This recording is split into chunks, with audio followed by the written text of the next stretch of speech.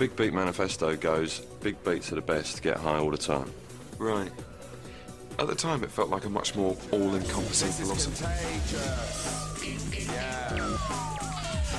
This is outrageous. This is contagious. Most people just go around nodding to the last opinion they heard, don't they? I agree. Excuse me, Malcolm. Is one of you getting in? Bye then. Bye. Thanks for a lovely afternoon of French cinema. Au revoir, mon ami. Indeedy. This is all so fucking sophisticated. See you tomorrow. À demain. No, you demand. Why is that funny? Hey everybody, welcome to the L Dude Brothers podcast, episode 48, Nether Zone. My name's Sean, and I'm making my own hummus, Laura. And my name's Laura, and I'm selling my clarinet on eBay. Oh no, I didn't know you played the clarinet. I don't. I did violin lessons at school, but never the clarinet. Then how come your Twitter handle isn't hear me play violin? I did also used to play the piano, but that's because it's a Smiths lyric. Ah, okay. Maybe you should, come up with a new theme song for our show, like on the piano.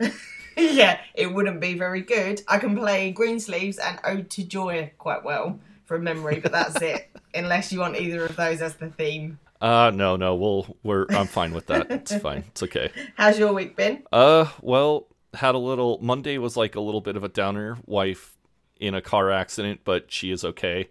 Car, not so much. Wife, okay though. So I guess that's what's important, but it's still like, all right, time to go car shopping.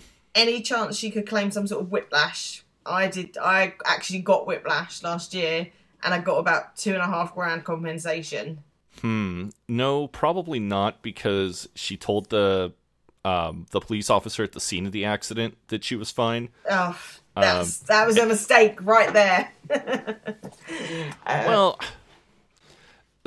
one thing I love about my wife is that she's honest, but sometimes she can be honest to a fault. Like, when we got rear-ended like 3 or 4 years ago, I went to the hospital because I was in a fucking shitload of pain.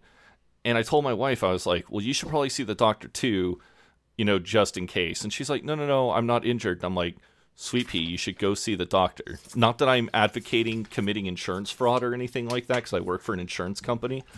But, I was like, you should see the doctor. And she was like, no.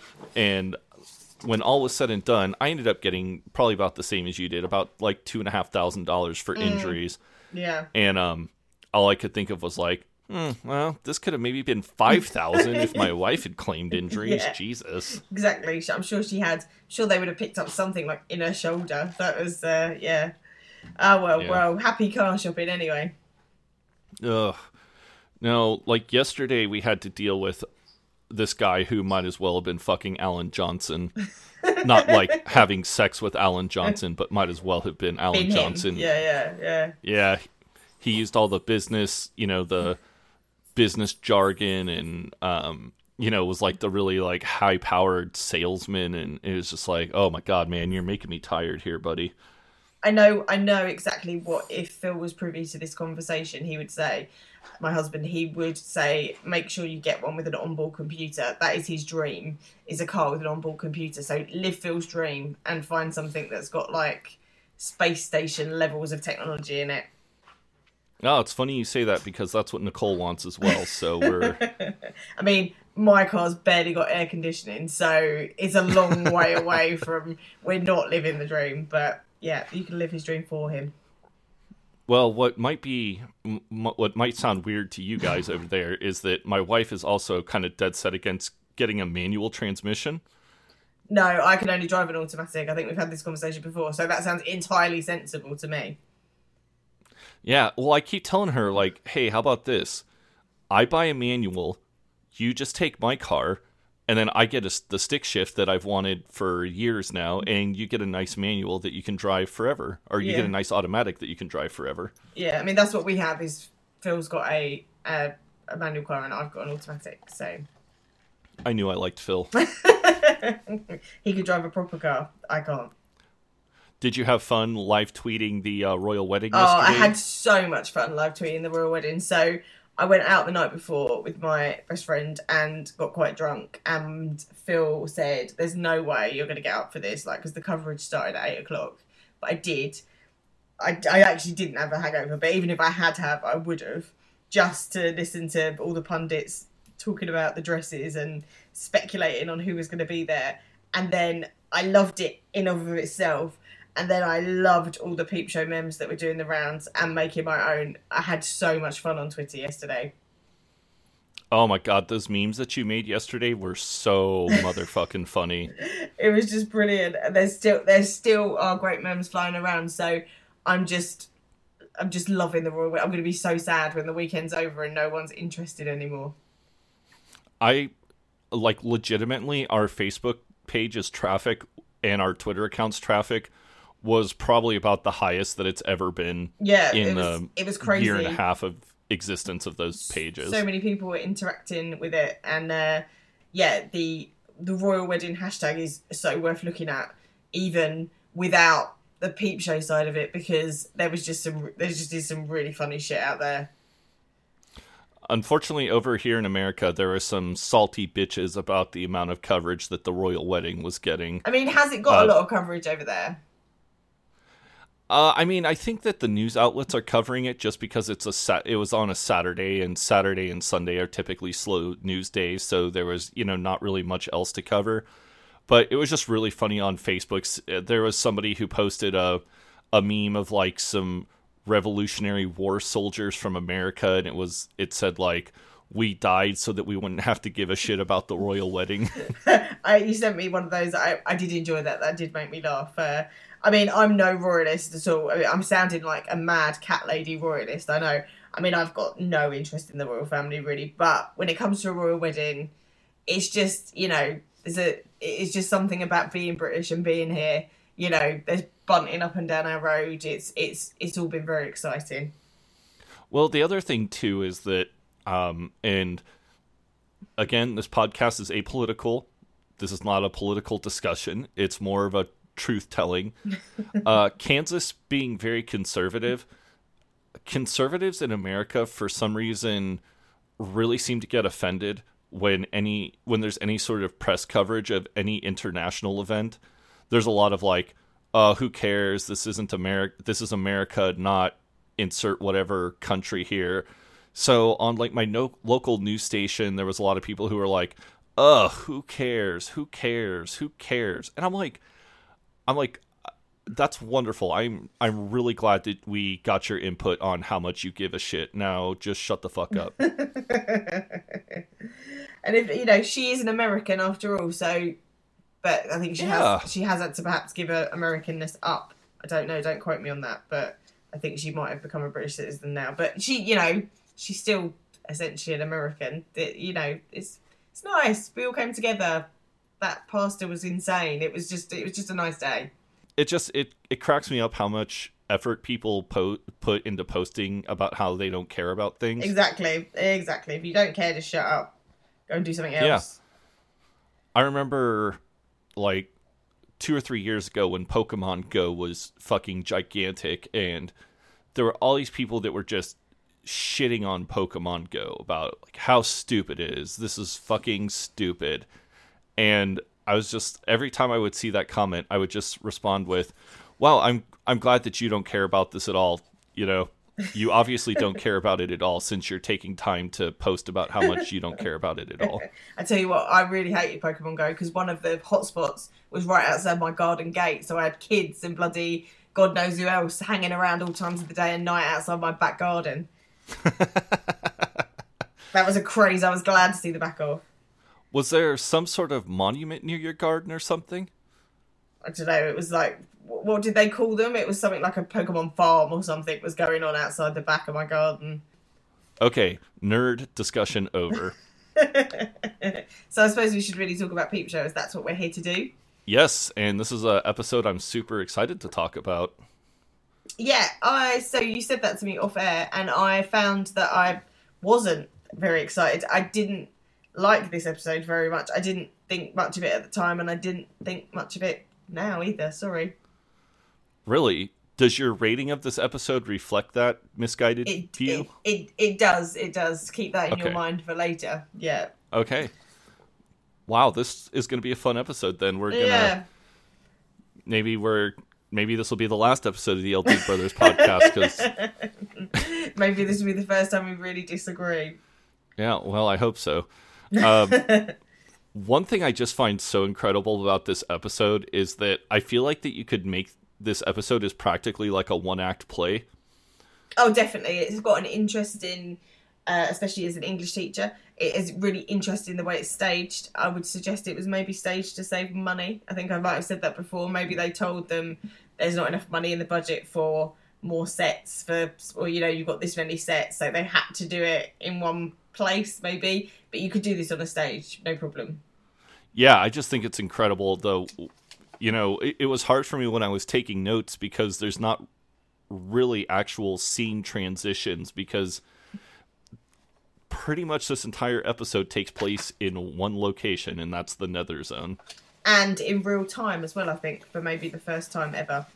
Oh, really? I didn't know that. I mean, there's nothing to suggest that other than the fact that, like you say, it's sort of filmed in it feels like one continuous take. Yeah. It's pretty, you know, I think it's interesting. We haven't really had an episode like this outside of maybe Party, where there's, you know, just one, you know, everything just kind of takes place in one area. But as well as the one place situation here, for a lot of the episode, it is just a two-hander. There really is only Jez and Mark in it. Yeah, which is funny too, because I think this episode also probably has the least amount of internal dialogue of any episode.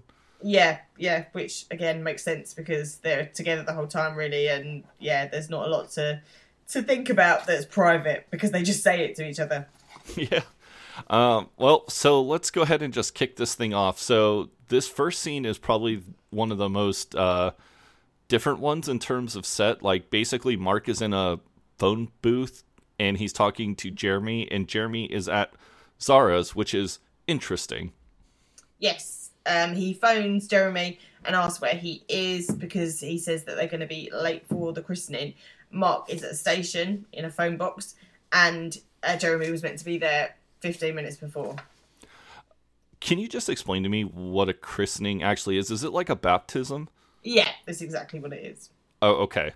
I assumed that they were similar, but, you know... Yeah, there's no difference. It's just a different word. Does it seem weird to you that Mark is all of a sudden... that, like, Mark really cares about going to this religious service all of a sudden?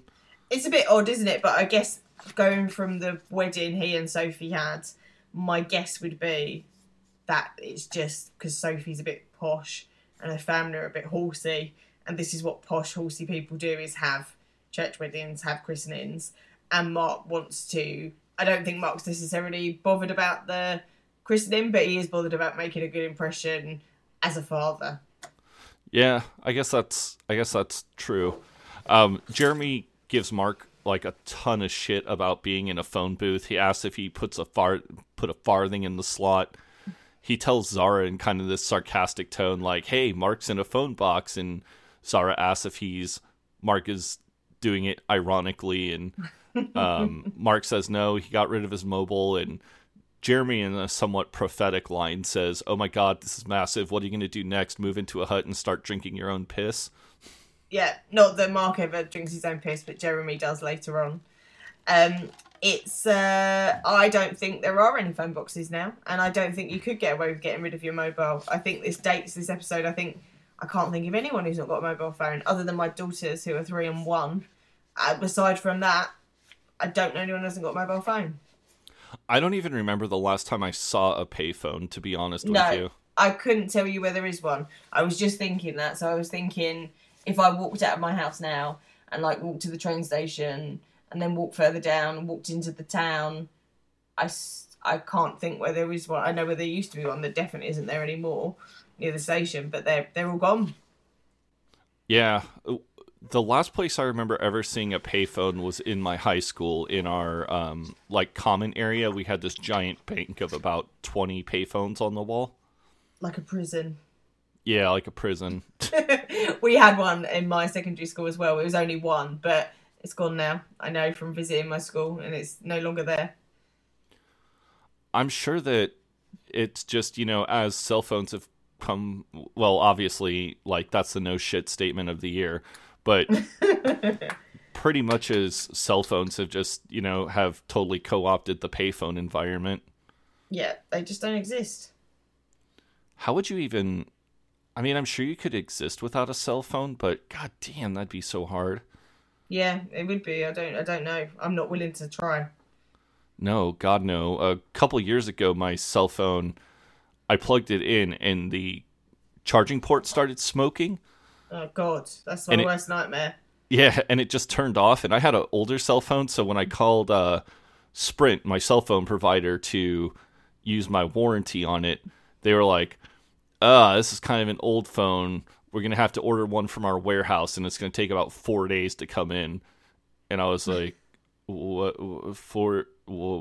Why? No, it's later today. Never. 4 hours? 4 minutes? Like, what are we talking here? And they're like, no, 4 days. So for 4 fucking days, I didn't have a cell phone, and it was hellacious. Yeah, I'm getting a bit panicky now because my phone in front of me is on 27%. Now, I haven't got anywhere to be tonight. I've got a charger right next to me. I could put it in if I want. But the very fact of it not being at full charge is giving me the heebie-jeebies. So that's how attached to my phone I am. Oh, you're one of those people, too, where, 98% might as well be, 4%?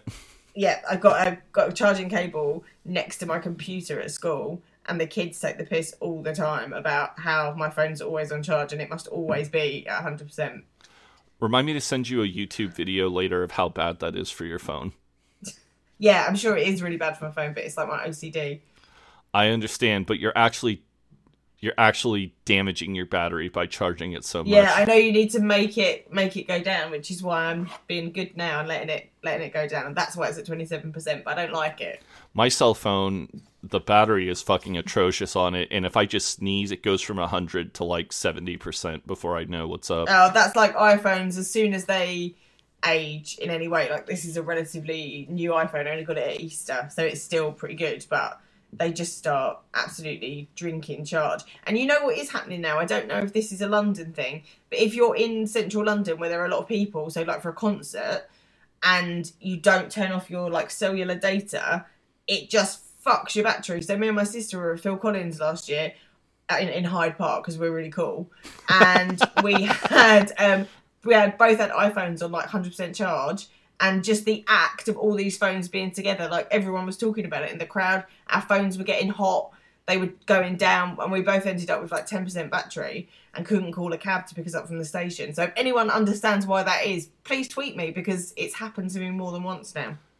Yeah, I think, and I'm not an expert, I think it is because all the cell phones in close proximity cause interference for each other. Yeah, they're just freaking each other out, basically. Yeah. But we find out why Mark has gotten rid of his mobile phone here, because they have a landline. Times are hard. Mark is also putting his clarinet on eBay, and he's making his own hummus. This is the end times, and a mobile is a luxury. Jeremy is worried that if he ever needs to suddenly contact Mark, that he won't be able to, if he takes a mega trip and forgets who he is. What if they run out of Marmite and Mark's at the corner shop? These are all real life nightmare scenarios, which I totally agree with. Yeah, absolutely. Mark then says, look, I'm going to come and get you. So where are you? And Jeremy says that he's at Zara's, and Mark instantly thinks that something dodgy has gone on here. He says, oh, right. And Jeremy is quick to jump to his own defence and say, no, they were doing some work for Ben and it got late and he ended up staying over on the sofa. And Mark says that he's gonna get him a cab and that he'll be on the way over. As they hang up the phone, in one of my favorite little scenes here, it always cracks me up. Jeremy has a French press coffee maker, and he just says, he looks at Zara and he says, right, I'm rolling. Okay, let's brew this thing. And he just slams the handle down super hard, harder than you're probably supposed to. The French press pretty much breaks, and then coffee just goes everywhere. And Jeremy... Yeah, he's not on properly, is it? So he just, as he goes to press it down, it just falls over. And Zara just kind of looks at Jeremy and she's just like, okay, bye. and just walks out the door. The look on Zara's face is brilliant. Like, just looks at him like, you're a fucking idiot. That is the look. Yep. So next we flash forward a few more minutes, and Mark and Jeremy are in Zara's apartment, and Mark just wants to know how long the washing machine is going to take. Jeremy doesn't know. It could be like 15 minutes. It could be like 18 hours. He normally just bangs out a load and leaves it in there for a couple days, which is my preferred method of washing clothes. Yeah, so we got a new washing machine last year that now tells you how long it's going to take. But before that was mine as well. Like, I had no idea how long cycles took. And we just, you couldn't wash anything quickly. Yeah, Jeremy is upset because he can see the trousers, but he can't take the trousers. Yeah, he can't get to them. Yeah. And Mark says that he's going to buy him some trousers on the way because they need to leave, which upsets Jeremy because he thinks he's going to get a pair of Tesco jeans.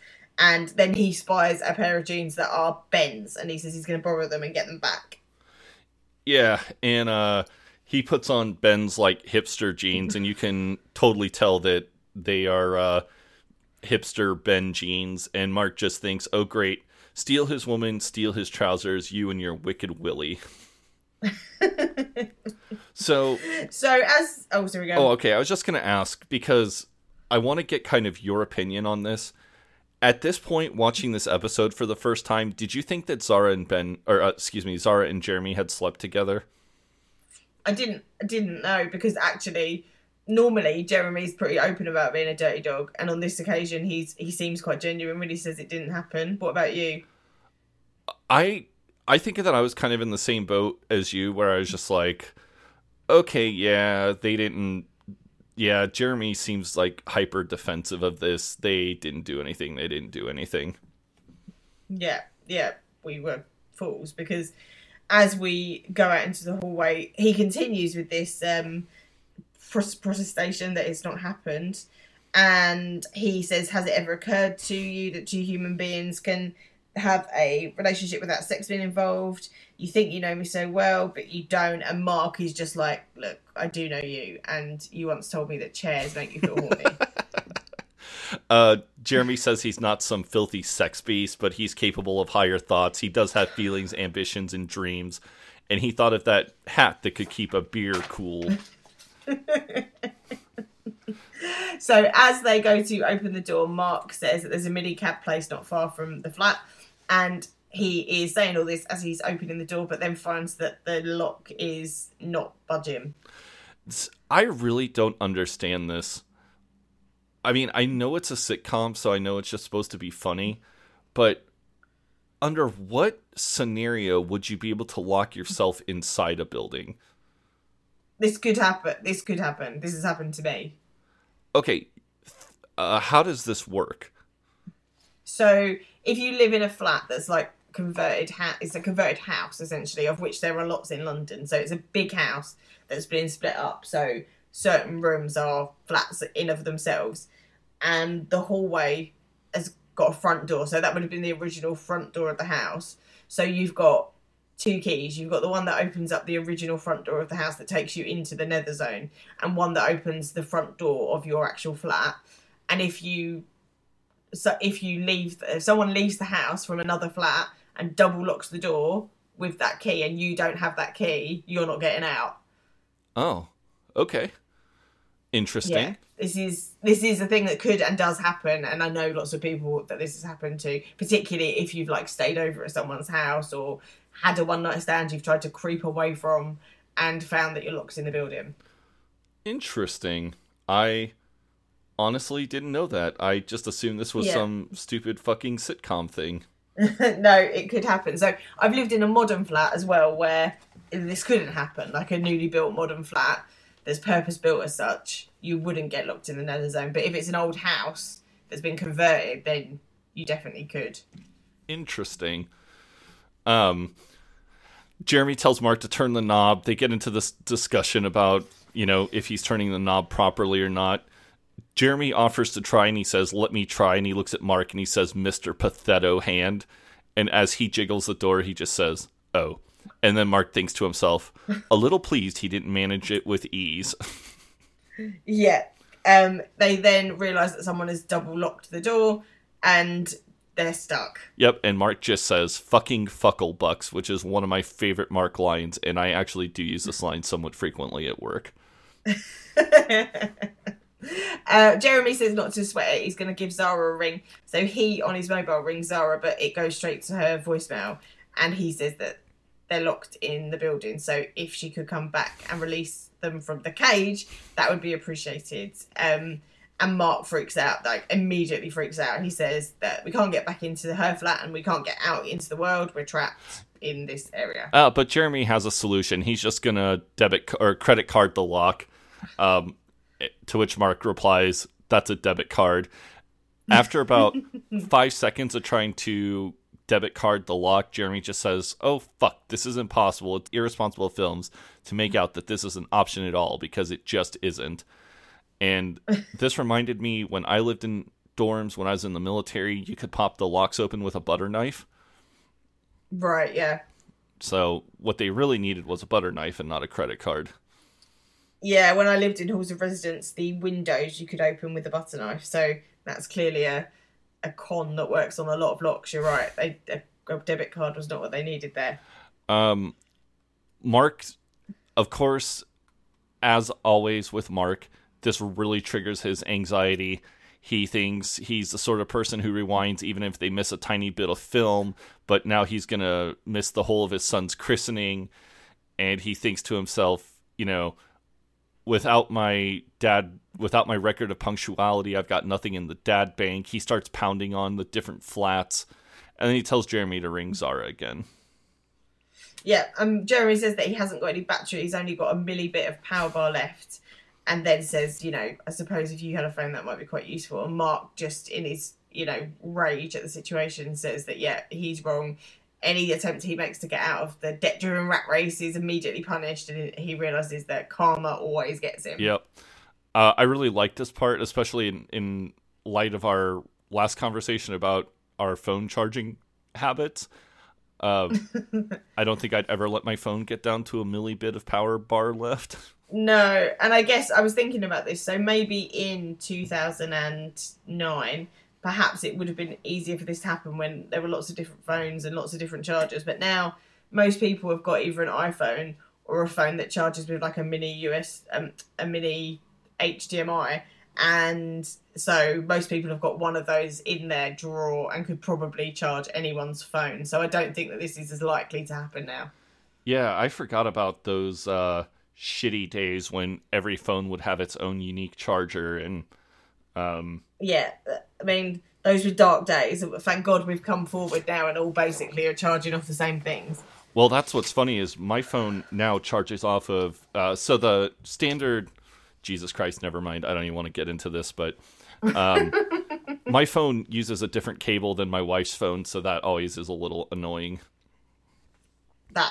I mean, you're entirely wrong for each other in that case. You need to have you need to have the same phone charger. Well, eventually all phones are going to change over, all Android phones are going to change over to USB-C, so I will be ahead of the curve, and I'll just be like, fuck all of y'all. I've got USB-C cables already, bitch. I think iPhones are not even going to have charger cables soon. I think the next thing will be that they're going to be wireless charging, and then that's going to cause its own problems. Yeah, they're actually building new cars now that have wireless charging stations built into them. I bet they are. Make sure your new car has that. We're not getting a fancy enough car for that shit. So Mark then manages to persuade Jeremy to let him borrow the phone, and he says he's going to make one call to directory inquiries, and he phones asking for Thornton Heath locksmiths. And they put him through. Jeremy's cross because he says that's 2 calls, but he says it counts as 1.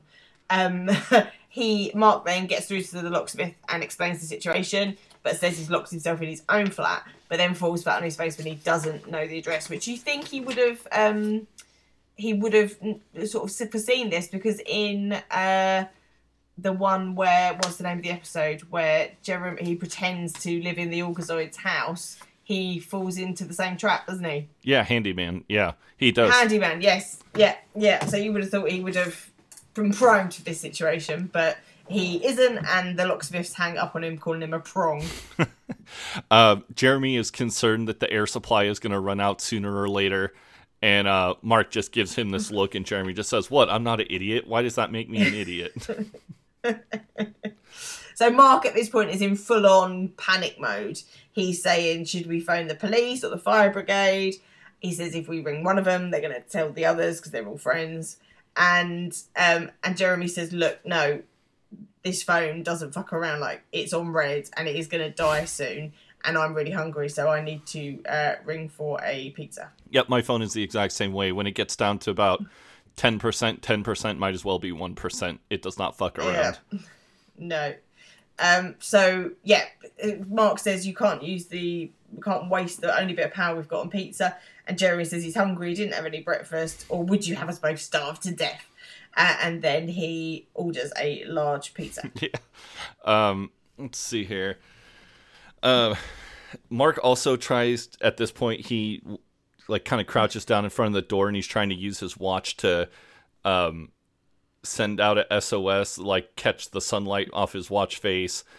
Jeremy thinks maybe he'll attract a naval captain who can come rescue us with his frigate, and he just says it with super, contempt.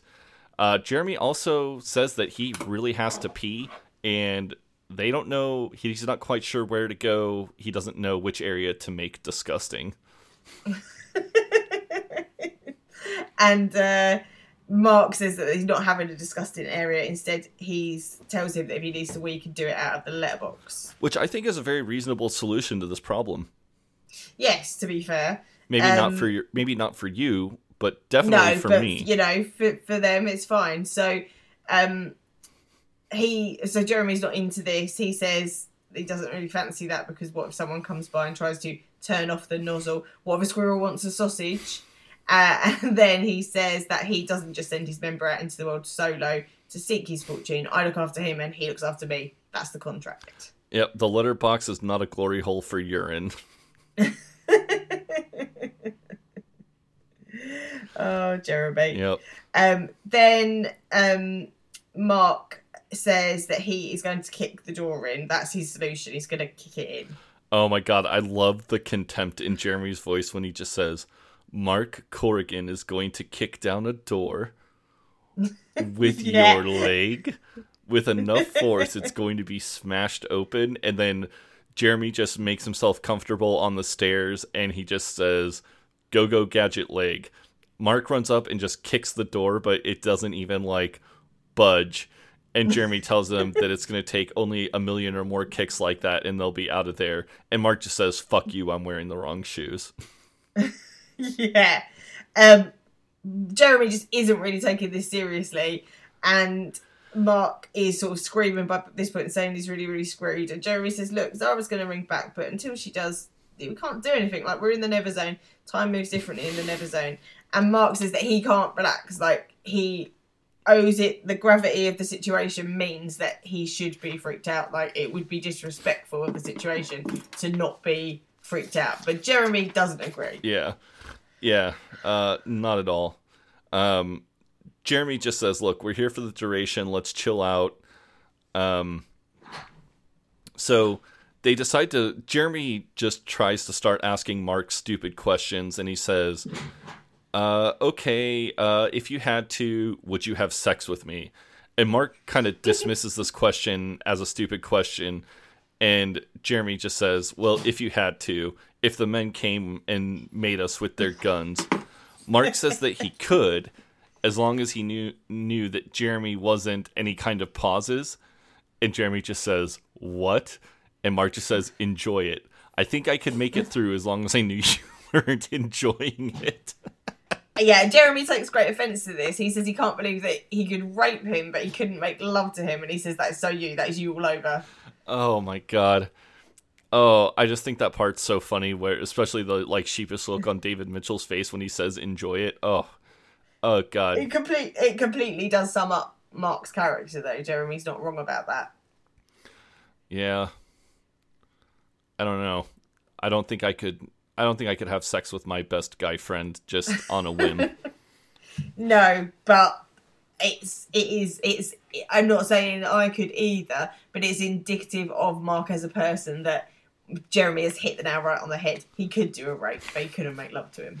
Well, it's also a little different for you than it is for us, because I think if somebody had a gun to my head and was like, have sex with your best guy friend, I'd be like, I can't. I can't. Yeah. I literally can't. Like, yeah. You're going to have to shoot me here. So Jeremy decides he still wants to get a conversation going. So he asks Mark a history question. He says, what would you have done in France in the war? Would you have joined the resistance or not? And Mark just says dismissively that he is not getting into that. What do you think, Laura? Would you have joined the resistance or not? Definitely not. No. No way. What about you? I kind of think I would have been forced to join the resistance, a man of, like, fighting age. Yeah, I guess that's true. It would have all got a bit lame as for you. No, I would have been an absolute coward in any situation like that. But at least I can hold my hands up and say, no, I would be a coward. Yeah, you'd be trying to, like, teach the soldiers how to read, and they'd be like, yeah, this isn't important to us right now. Yeah. So Mark says he's not getting into that, but Jeremy says, you know, you want to, though, don't you? I've tickled your historical G-spot. And Mark says he wants him to take the situation seriously because he is meant to be the baby's godfather and they are still stuck here. And then he looks out of a first floor window and says, do you think this is too high to jump from? Yeah, and I'll be honest. When Mark says that he would just lower themselves down and then drop, I was like, oh, yeah, that's a really great idea. You should do that, because it was maybe 15 feet. David Mitchell is probably about 6-ish feet tall. So by the time he lowered himself out, you know, he probably lowered himself out a good 8-9 feet. Yeah, exactly. If you lowered yourself out, this was always what we were taught as children to do if there was a fire. Like, you know, you're only on the first floor. So, you know, like you say, it's probably only about 20 feet. You're probably like nearly 5 of those feet. You might hurt yourself a bit, but you're probably not going to hurt yourself that badly. I mean, I'll be honest, even if you fell 15 feet, you're probably not going to hurt yourself that badly. No, exactly. But Mark's not sure about it. I think he logically knows he could probably make it, but he just isn't sure that he could. And then he says that he knows he's got to do something, though, because he needs to be at his son's christening. Yeah. They also then get into a discussion about the name of the baby. We find out that the baby's name, that Mark has spent a substantial amount of time negotiating to get Sophie to agree to James Ian rather than Ian James after her dad. And Jeremy just says, oh, baby Ian. Ian Chapman. You'd have a baby that sounds like a solicitor. Yeah, Ian is not a name that lends itself to a baby. Now, I know Ians were once babies, but there are just some names that are not baby names, are they? And Ian is one of them. Really? You don't like the name Ian? I do not like the name Ian, no. I would not call my son Ian. Oh, well. Poor little baby Ian that doesn't exist. I just think it's a man's name, so that's great, because baby Ian will grow up to be a man, but it just isn't a child's name. Well, I guess I'll scratch that one off my list of potential names. Jesus. So Mark says he needs to make sure that she doesn't swerve off road at the last moment.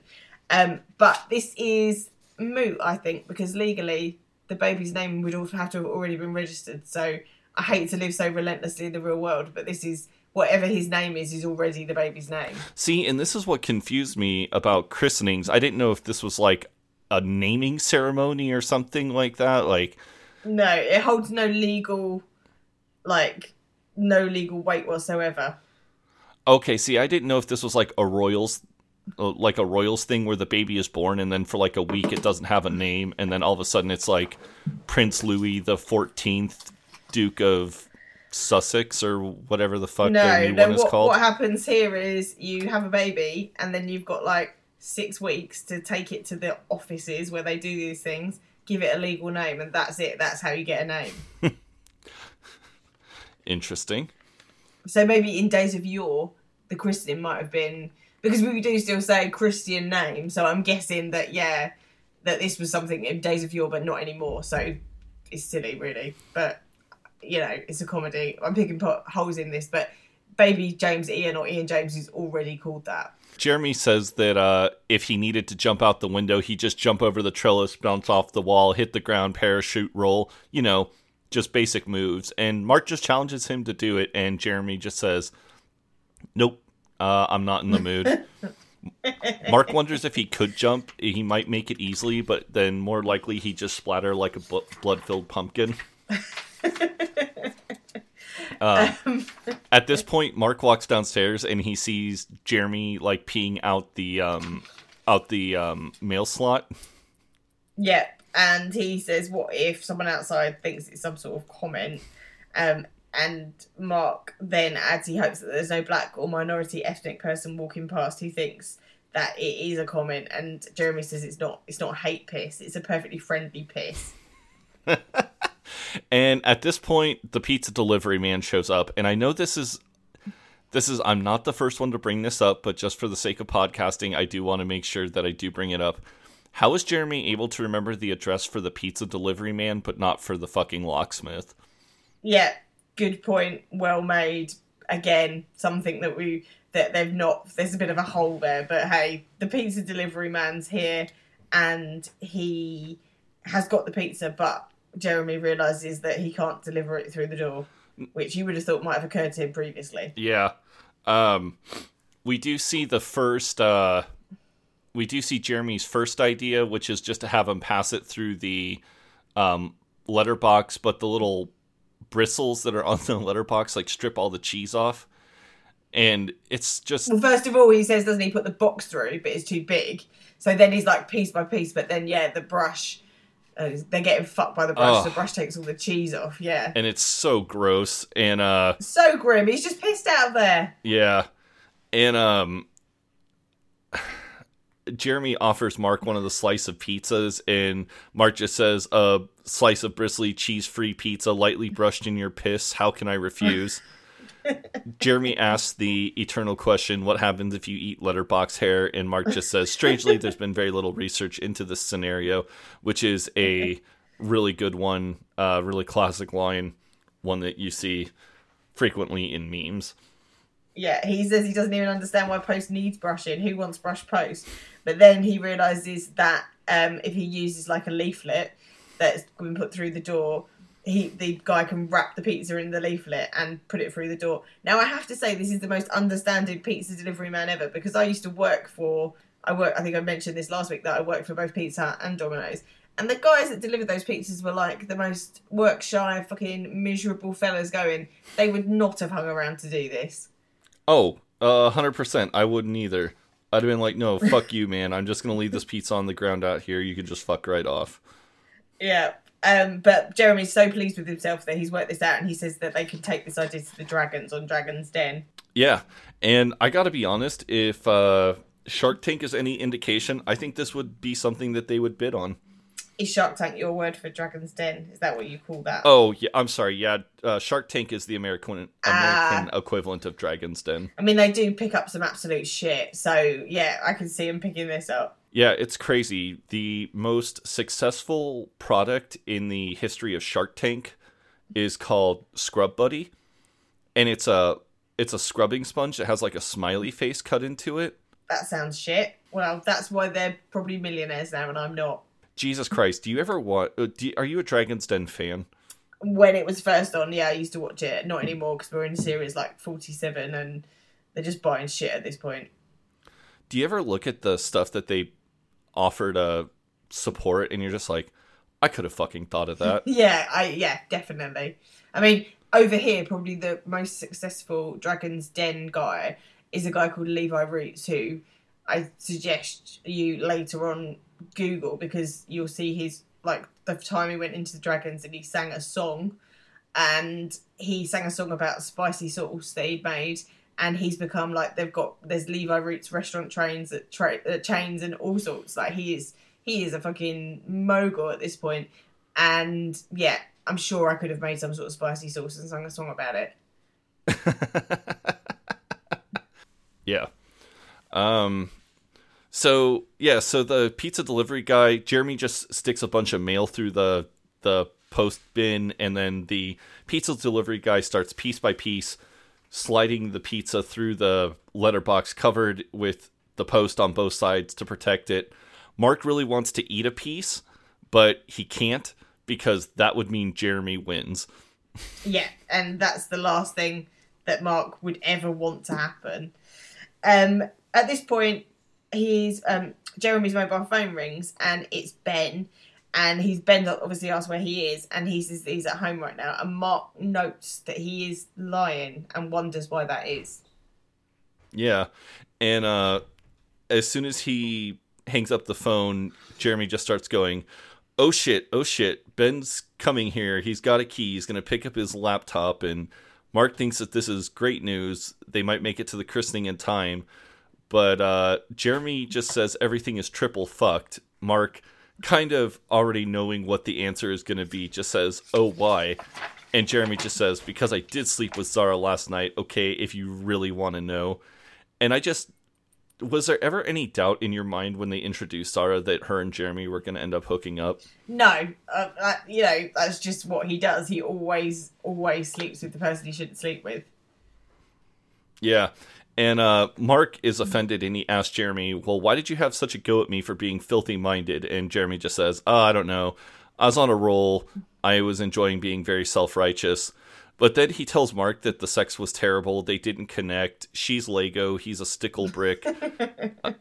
She's very orally focused, whereas I'm... And then Mark, before Jeremy can finish, Mark just says, it's fine.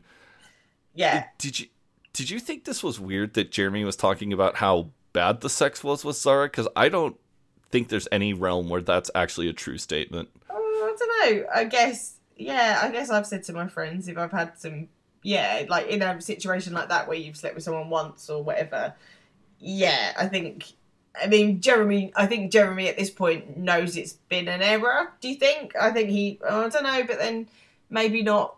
I don't know. Maybe it's just Jeremy being honest. And, Jeremy knows that he's going to lose the best job he ever had.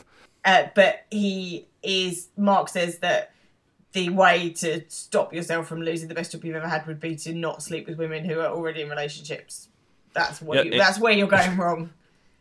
And Jeremy just, is like, oh, that's nice. Kick the dirty dog while he's down.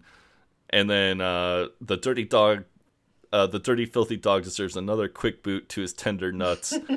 And Mark thinks that it is quite nice kicking him in his tender nuts, the filthy, filthy bastard. Yeah. So Jeremy, at this point, they've switched roles now. Jeremy is as eager to leave as Mark was 5 minutes ago. And he says, we've got to get out of here. And Jeremy says, yes, that's been my view for some time as it happens. And Jeremy has sort of scrambled up the stairs and he's looking out of this same first floor window.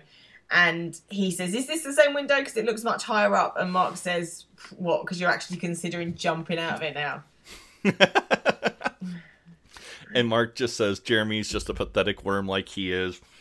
Ben's going to be there any minute. And Jeremy says that they've got to hide. And Mark asks him if Jeremy's going to pretend to be a stuffed beast or an extremely peculiarly shaped piece of parcel. Yes. At this point, Jeremy calls him Dr. Sarcasmo and says he's found something, and he's sort of found this sort of under the stairs area, and he says we could utilise this. It could be where we sleep or do our business. And Mark says that he's not sleeping or shitting in this area. Thanks all the same. And Jeremy just says it could be an area for them to hide when Ben comes. At this point, Mark notices that there's like a crossword puzzle laying on the ground, and Mark picks it up and he just thinks to himself, didn't get 4 across boat, but they ace solipsism. Who is this person? And this line just always cracks me up for some reason, because it's such a Mark thing to care about. Yeah, it's who's looking at other people's crosswords. Oh, Mark is, that's who. Jez then finds this like bracket for putting up a hanging basket, I think. It's something like that, or like a bracket for a shelf. It's a bracket of some description. I couldn't figure out what it was either, but Jeremy just calls it the bit. Yeah, and he says that they could do anything with this. We could smash a window with it, break a lock, hit a man over the head with it. Like, whose line is it anyway for criminals? We could sit on it for entertainment, or I could wedge it in a door. Yeah, he tries to wedge it into Zara's door, And just as he's failing to open the door with this, Mark says that he's found a simpler way of doing it because he's found the spare key underneath the bucket. And I wrote in my notes, why didn't they try using the spare key on the door downstairs? But since you explained to me what double locking is, I can totally understand why they wouldn't. Yeah, there's no point. It's not going to work. They'd be able to tell from the look of the key they only work on the flat. Yeah. So thankfully they are back in Zara's flat where there's, food and water, and Jeremy wonders if she's the sort of dirty sausage that keeps a little skin flick in the back of her movie cabinet. Yeah. Mark says, do you think you could take some time out from the masturbator-thon that is your life, which is a great expression, to go to my son's christening. And he then tries to think of what Sophie's mobile number is with the landline. Yeah, and he can't really remember.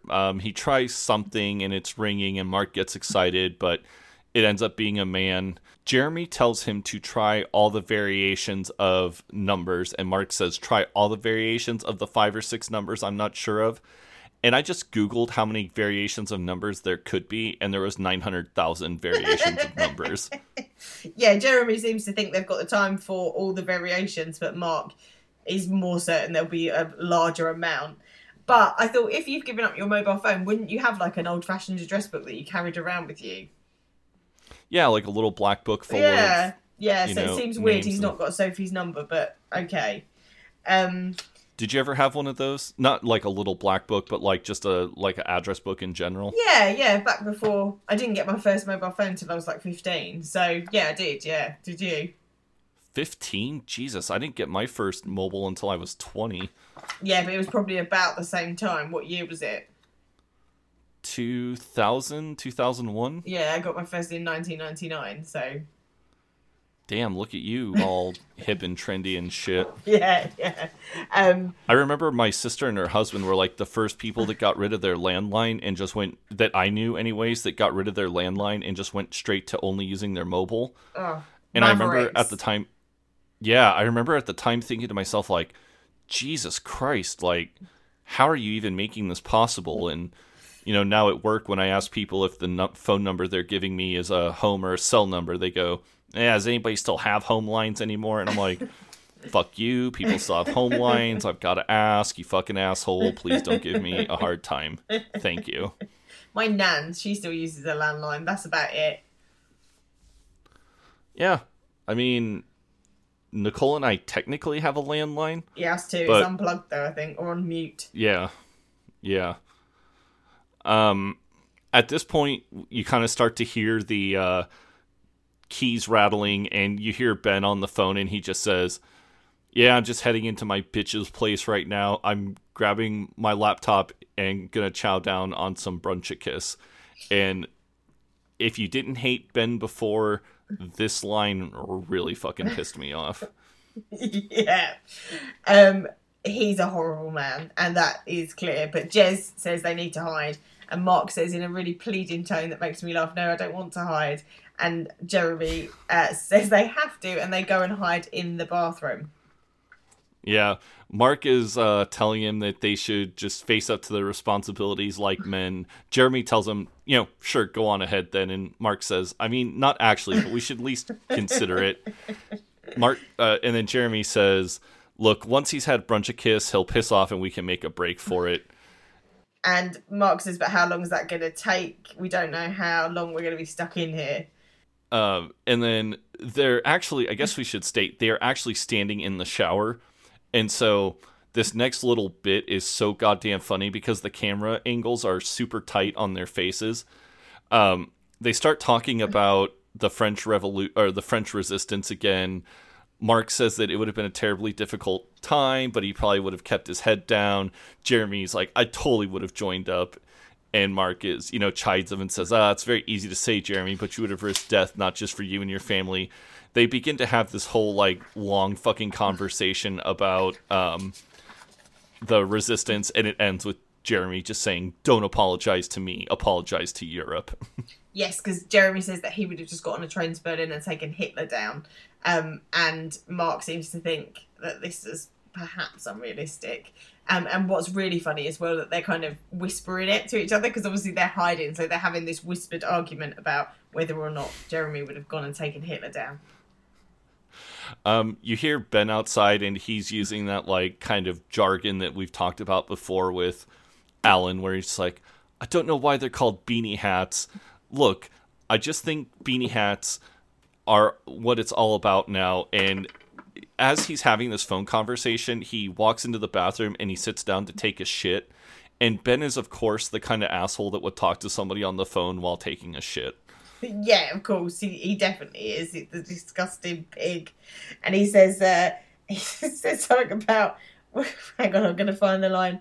I don't know why they're called beanie hats, dude. Maybe in the olden days you get beans in them, which is just really makes me laugh. He's talking to someone about beanie hats on the phone and says this. Mark and Jeremy are having the quietest conversation you ever hear in your life. And they're just like, oh, this is so horrible.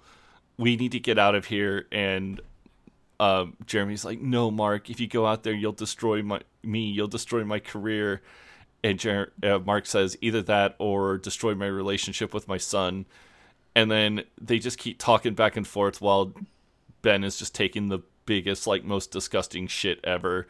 And the look on their faces as it continues is so fucking funny. Yeah, it's exactly what you would look like if this was happening.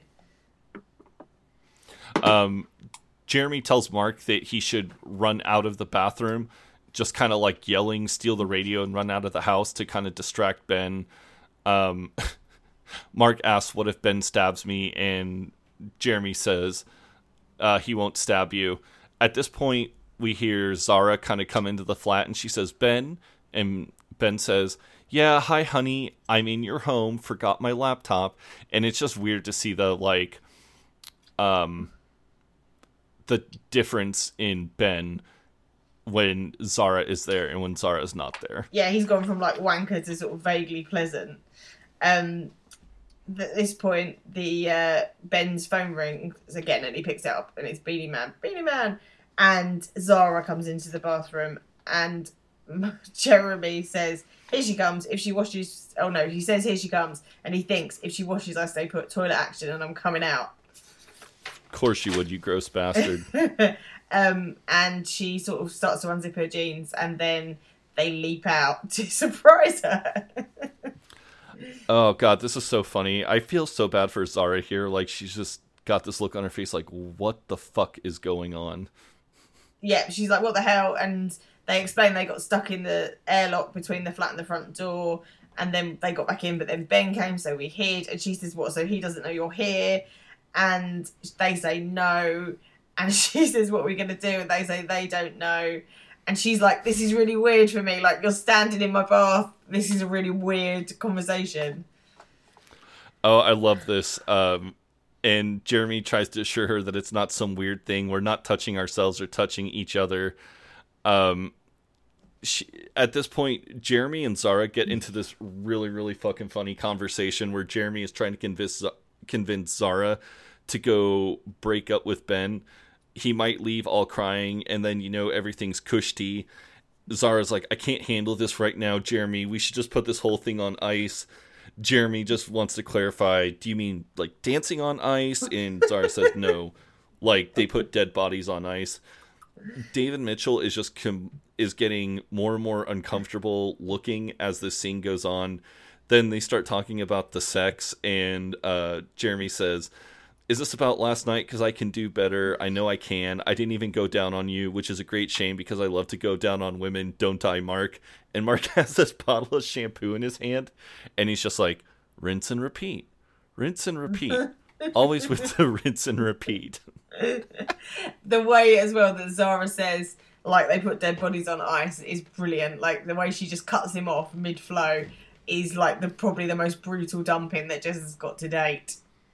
Oh my God, it's really, really fucking brutal. Yeah, and then she says it's over, Jez, that's the headline. And and poor Jeremy just looks so crestfallen. Yeah, Zara says that Ben can't find out because, she doesn't want Ben to find out about this little, what's been happening because she doesn't want to break up over one little blip. Jeremy wonders why he's the one that keeps on getting dumped. Yeah, why am I the one that keeps getting dumped? Why am I the bad person? And Mark tries to reassure him that he's not a bad person. Zara's just having a wobble. Yeah. At this point, Ben knocks on the door and says, "Hey, hun, can I jump in the shower? I'm so sweaty. My sack stuck to my leg with super glue."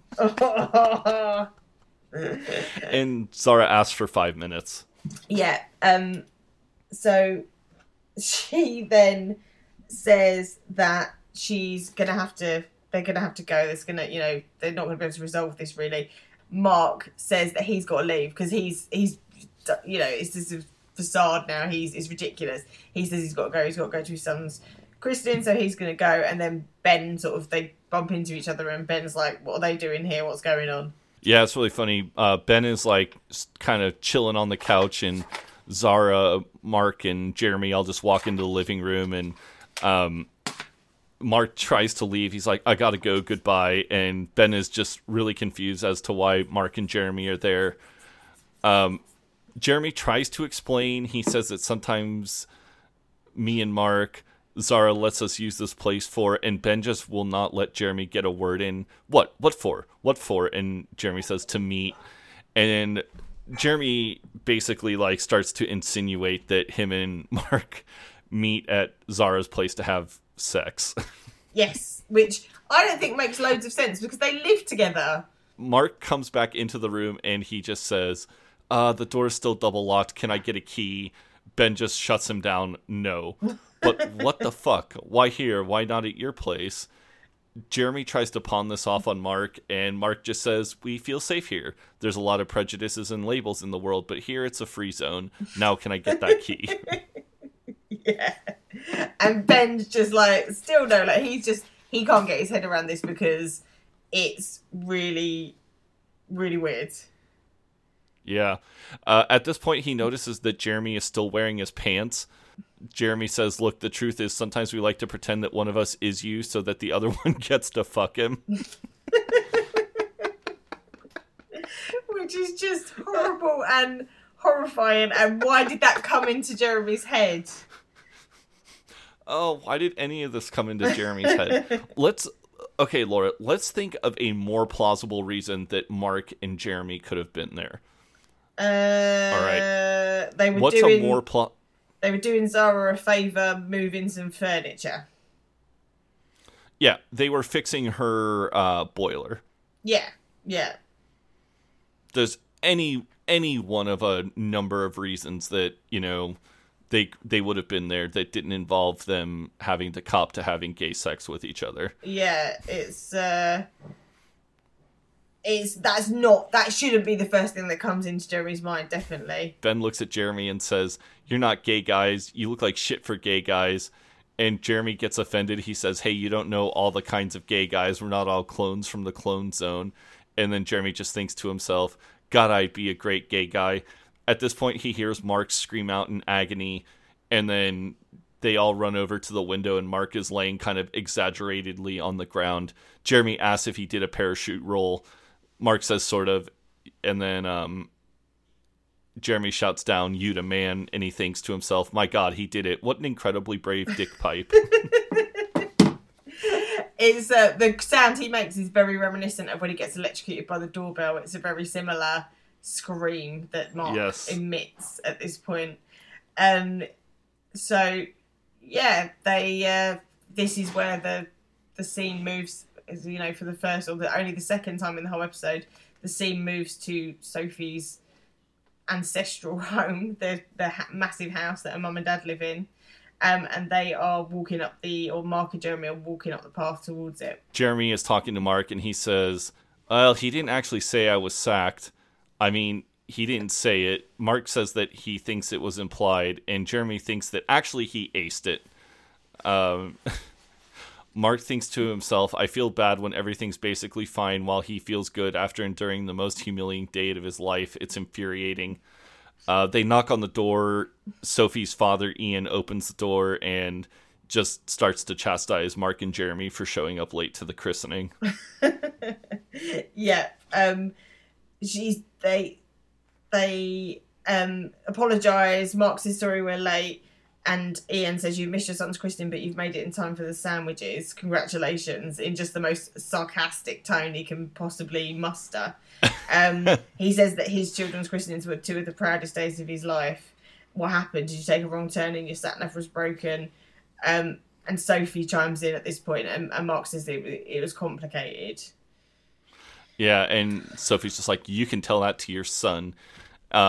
But we do find out that Jeff was kind enough to stand in as a godfather, which actually makes way more sense to me than Jeremy. Yes, yeah, exactly. He's closer to him, I would have thought. Sophie's clearly in a relationship with him at this point, so I think probably it worked out for the best. Yep. Jeremy says, oh, that's good. He would have hated for baby Ian to go to hell because of silly old him. Yeah. And they then start having a conversation about the names. Jeff says that, get me a pint, mate, and we'll call it quits. And Sophie says very smugly that we put our heads together, and I hope you don't mind, but at the last minute, we just thought that Ian James sounded much more him. Yep, and Mark just thinks to himself, oh, fuck.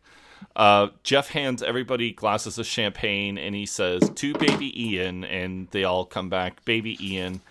Mark thinks to himself, sweet, delicious, rancid champagne. And with that, we get the end of the episode. Yeah.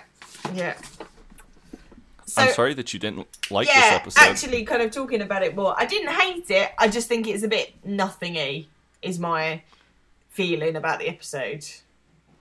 Yeah, it definitely feels like a filler episode, almost like Jeremy and Love did last season, where it's an episode just for the sake of having an episode. Yeah, now I'm going to say that where I've placed it is pretty harsh, so maybe if I made this list again, so would you like to guess about where I've put it? Oh, let's see here. Have we done 40? Have we already talked about 48? Let me look. List 48. No. Okay, I'm going to go with 48. Okay, you're not far off. It was number 50. Oh, okay. Yeah. I didn't... Wow, so you think this is the fourth worst episode of Peep Show? I think I do. I still stand by the other ones that are lower than it. But I don't know I don't know what I'd swap it with higher. That's easy. Jeremy and Love. Yeah, I suppose it's sort of in a similar... Yeah, I overestimated how much I liked that one. Yeah, it was fine. This was fine, but it is just a bit fillery. It's got some really funny bits, so I really enjoy the reveal when Ben finds them in the bath and he says that, you look like shit for gay guys. You're definitely not gay guys. Like, there's some real funny stuff comes from Ben, but there's not enough of it. Oh, I was howling at the conversation where they're talking about the French resistance in the shower. I was howling at that. Especially the face that Robert Webb makes when Ben is using the bathroom is really, really good physical comedy from him. Yeah, it's that whole bit in the bathroom really is very funny. And I just think that maybe they spent too long in the hallway, and maybe that was the point because they're in the Nether Zone, but maybe it just got a bit samey. And by the time they get to where they find the bit in the bit and then find the key, it's a bit like I've just been a bit exhausted by the episode already, and there's still like another 10 minutes to go. I could totally see that. Do you remember what you felt about this episode when you watched it the very first time? I think I felt like it was a filler episode then. I wasn't thrilled by it. Oh, okay. I was just curious. Yeah, I don't remember exactly, but I remember that by the time we'd sort of reached this point, and this was the first season for me where I really felt like this, I felt like there was some filler material in here quite often. And I think for the rest of this season and for series 8, I feel the same way. Although I'm controversially really like series 9, so I don't feel like that about series 9. Oh, don't worry. You and I are on a similar page with Series 9, so I'm really looking forward to Series 9 in about 2 or 3 months. Yeah, but yeah, just for me, at this point, Series 7 and 8, 6 to an extent, were just a bit like, okay, not that the quality had dropped, because it's still better than pretty much most other things that are on the TV, but for me, I think series sort of 1 to 4, there isn't any filler really. Like, there's the occasional dud episode, but it's all great. And then it starts to sort of dwindle off, and this was kind of the days where they were phoning it in a little bit. Should we say that? Is that diplomatic enough? I'm on the same page with you there, where, you know, it's kind of like, okay, what other wacky situations can we put our two main characters in? Yeah, exactly. And there comes a point at which I know it's a sitcom, so I know that's, you know, you can't sort of be taking it too seriously, like, in that regard. But there's only so many crazy situations 30-something guys can get into, and it feels a bit like, oh, okay, we've done them all now. So kind of transitioning away from Peep Show, a show that I have completely fucking fallen in love with, Car Share, comes to its end on May 28th. So, Laura, why don't you kind of talk to people and tell them what we're going to do for Car Share for that May 28th episode? Yeah, so I don't know how many people that listen to us are fans of Car Share. I think there probably is a crossover. I know that there's been a kind of movement towards Peter Kay being a little bit like passé maybe in sort of recent years. He's sort of, you know, it is gentle comedy. I think that would be fair to say. It's not edgy comedy that Peter Kay specialises in. But Car Share, for anyone that's not familiar with it, is a sitcom based around two people in a car. They're on a work car share scheme, and they don't know each other, but they get to know each other through being in the car share at work. And there have been 2 series on BBC One. Well, the first series was all on iPlayer, much like This Country is now, in 2015. And then the second series of 4 episodes aired last year on a massive cliffhanger. And Peter Kay said he wasn't doing any more, and then he's relented and he's written one more finale episode that's going to round the story off, and that is going to be aired next week on our bank holiday. So Sean has just watched all of series 1 and is going to watch series 2 this week. And what we've decided to do is to talk about Car Share a bit and to record our reactions to watching the final episode as a kind of commentary. Yeah, would you say that would be a fair assessment of what we're going to do, a commentary? Yeah, it'll be like a director's commentary for the episode, except it'll not be directors and it won't really be commentary, but it'll just be you and me kind of talking about it, fawning over how good the show is. Yeah, I know that. So Peter Kay has recently, he's been out of the public eye. He's not doing any interviews because of something that's happening in his private life. We don't know what. But he withdrew all his tour dates for like 2 years ahead. So obviously something pretty serious is going on with him right now. But he did back in April, he appeared at a special charity screening of the last episode, and fans have been sworn to secrecy. In fact, I think they had to sign non-disclosure agreements, but they have said that they were happy with the ending. So I hope that the ending is positive, because I think that if it's not, I might have to write a letter to him and the Prime Minister and the Queen. Like, I'm so over-invested in John and Kaylee's relationship. So I'm really looking forward to watching it. One thing I was telling Nicole that I really like about the show is that I like how genuine their relationship feels. Well, they were friends. So the actress Sian Gibson, who plays Kaylee, and Peter Kay met at university, and they have been friends for like 25 years. So that's probably why it feels so genuine. Yeah, I mean, even in the early episode, you know, even in like the first episode, you can tell that the two just sort of have kind of a natural chemistry with each other.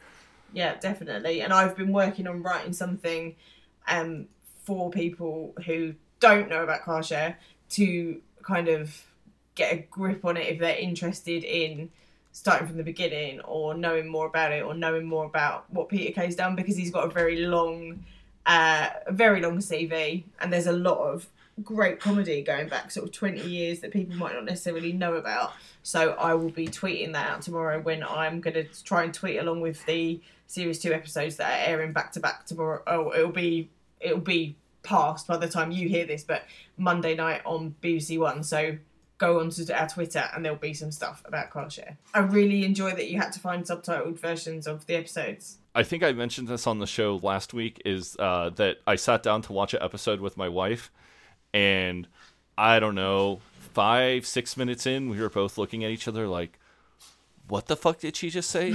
What did she squirt all over his shirt? I don't fucking understand a thing that's going on here. And so I kind of put it to the side, and then I realized that the files that I had also came with subtitles. And then once I turned the subtitles on, I was like, oh, okay, yeah, I can totally understand what they're saying now. Yeah, I mean, even so, Sean Gibson not so much, but Peter Kay has got a very thick Lancashire accent, and I can understand what he's saying. I don't need subtitles, but I can see that even to my ear, he's got a very strong accent. So I can see that for you, that it would be, some of that stuff would be mysterious, like especially as he quite often shortens words or uses like blends words together in a way that Northerners do, that again I'm familiar with because I know Northerners, but if you don't and haven't had to speak to someone with that accent, it would be most confusing. Well, and then I was really glad when people explained the whole, like, "Are Kieran your Mary" thing to me, because I was just like, what the fuck are they talking about? I don't know if it was published over there, but I highly recommend his 2 memoirs, that particularly the first one, which he wrote about growing up, which are very, very, like, hugely funny. I remember, so the first one, The Sound of Laughter, came out about 3 weeks after I broke up with my boyfriend, whose stuff I later threw in the bin, burnt in the bin, and I was not in a good place. But I remember it was the first thing that made me laugh after being split, like breaking up with him, and I don't think I'd smiled for about a month. And this book was the first thing that made me laugh, and it's always, it's my go-to book. I've got it by the side of my bed if I need a quick laugh. It's really funny. Oh, well, that's good. I'm going to say I'm going to check that out, but I can guarantee you won't, but guarantee I probably won't. There's probably bits of it on the internet. You probably read it in bits. That'd probably suit you better. Can I use these bits can I sit on these bits or use them to open a door? Yeah, we can use the bit for something.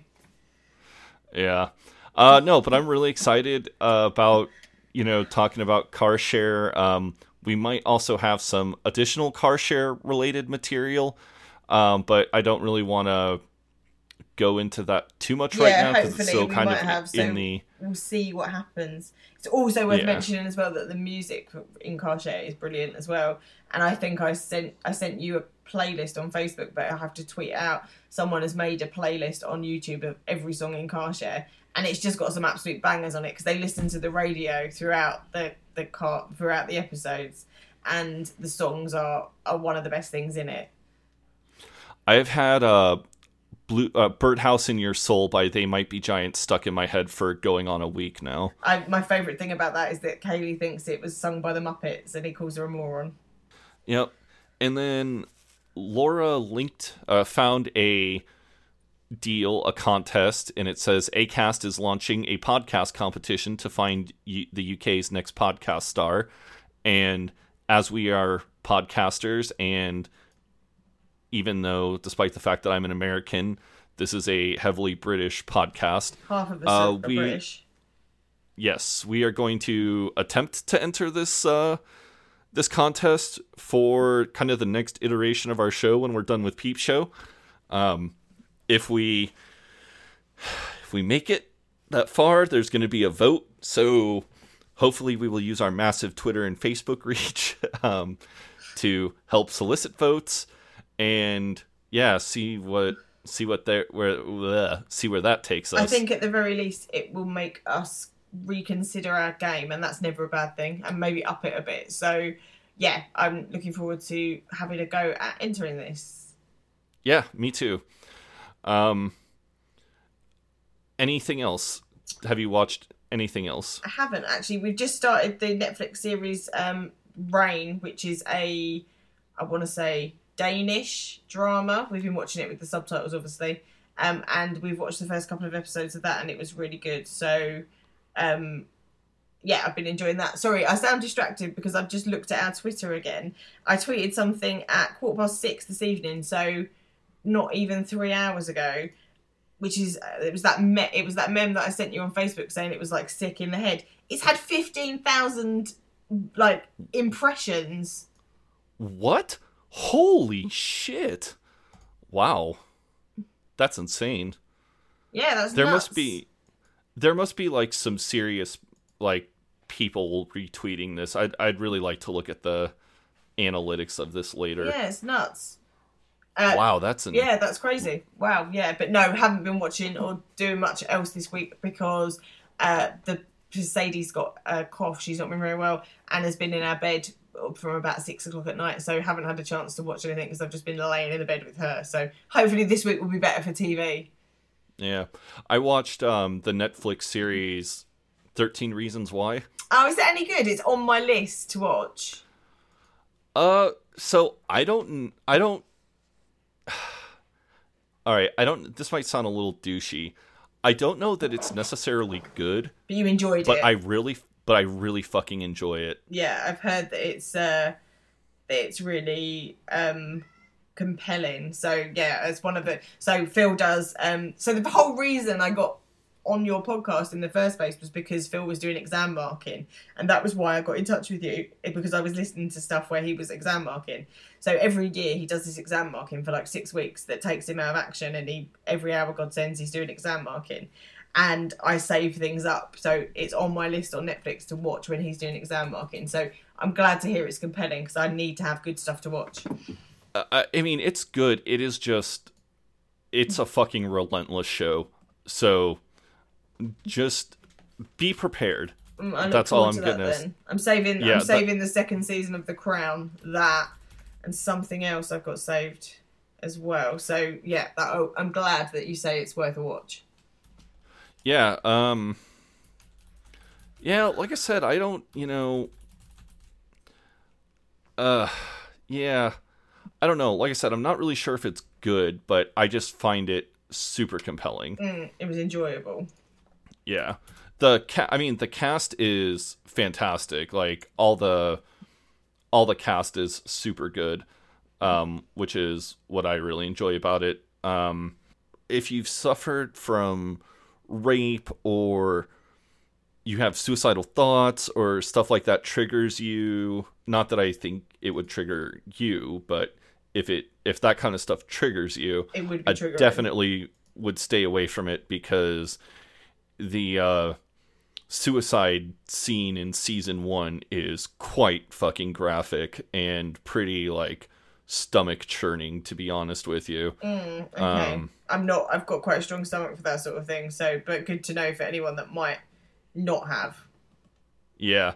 The main villain of the show, and I don't even know that he's necessarily the villain, but kind of like the main bad guy is, I was just thinking today as I was watching some of the series 2 episodes, like, you know how sometimes in a show they'll introduce a bad guy, but then they'll kind of show like, oh, this is his tragic past and this is why he's a dickhead?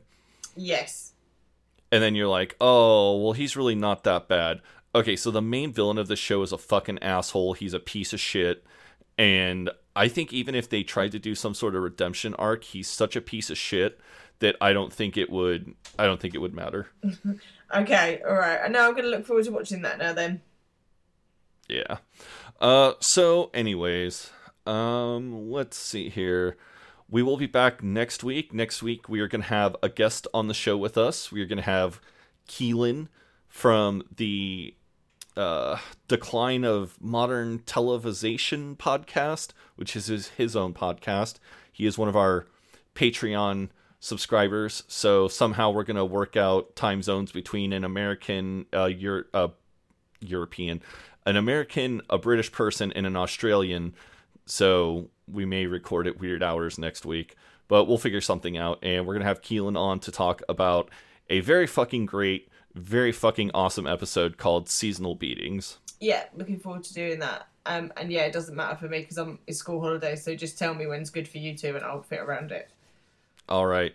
I'm really looking forward to talking about Seasonal Beatings. This is a really, really cult episode. I think this is probably one of my more favorite Series 7 episodes. It's a great Christmas episode as well. I don't know about you, but we've got Christmas episodes of things we like that we watch every year, and this is one of them. So yeah. Okay, yeah, I haven't watched this one every Christmas, but I could definitely see that. But yeah, it's a great episode. Got some funny bits, some great parts with Mark's parents, Super Hands, Davi. The whole crew is represented well. Yeah. All right. Well, here we go. So this is the El Dude Brothers signing off. We will be back next week with episode 49, Seasonal Beatings. Bye. Goodbye. I am in loco parentis. I am the last remaining contestant on The Apprentice. I am the home trained dentist. Ay, ay, ay, ay, ay, ay, ay, ay, ay, ay, ay, ay.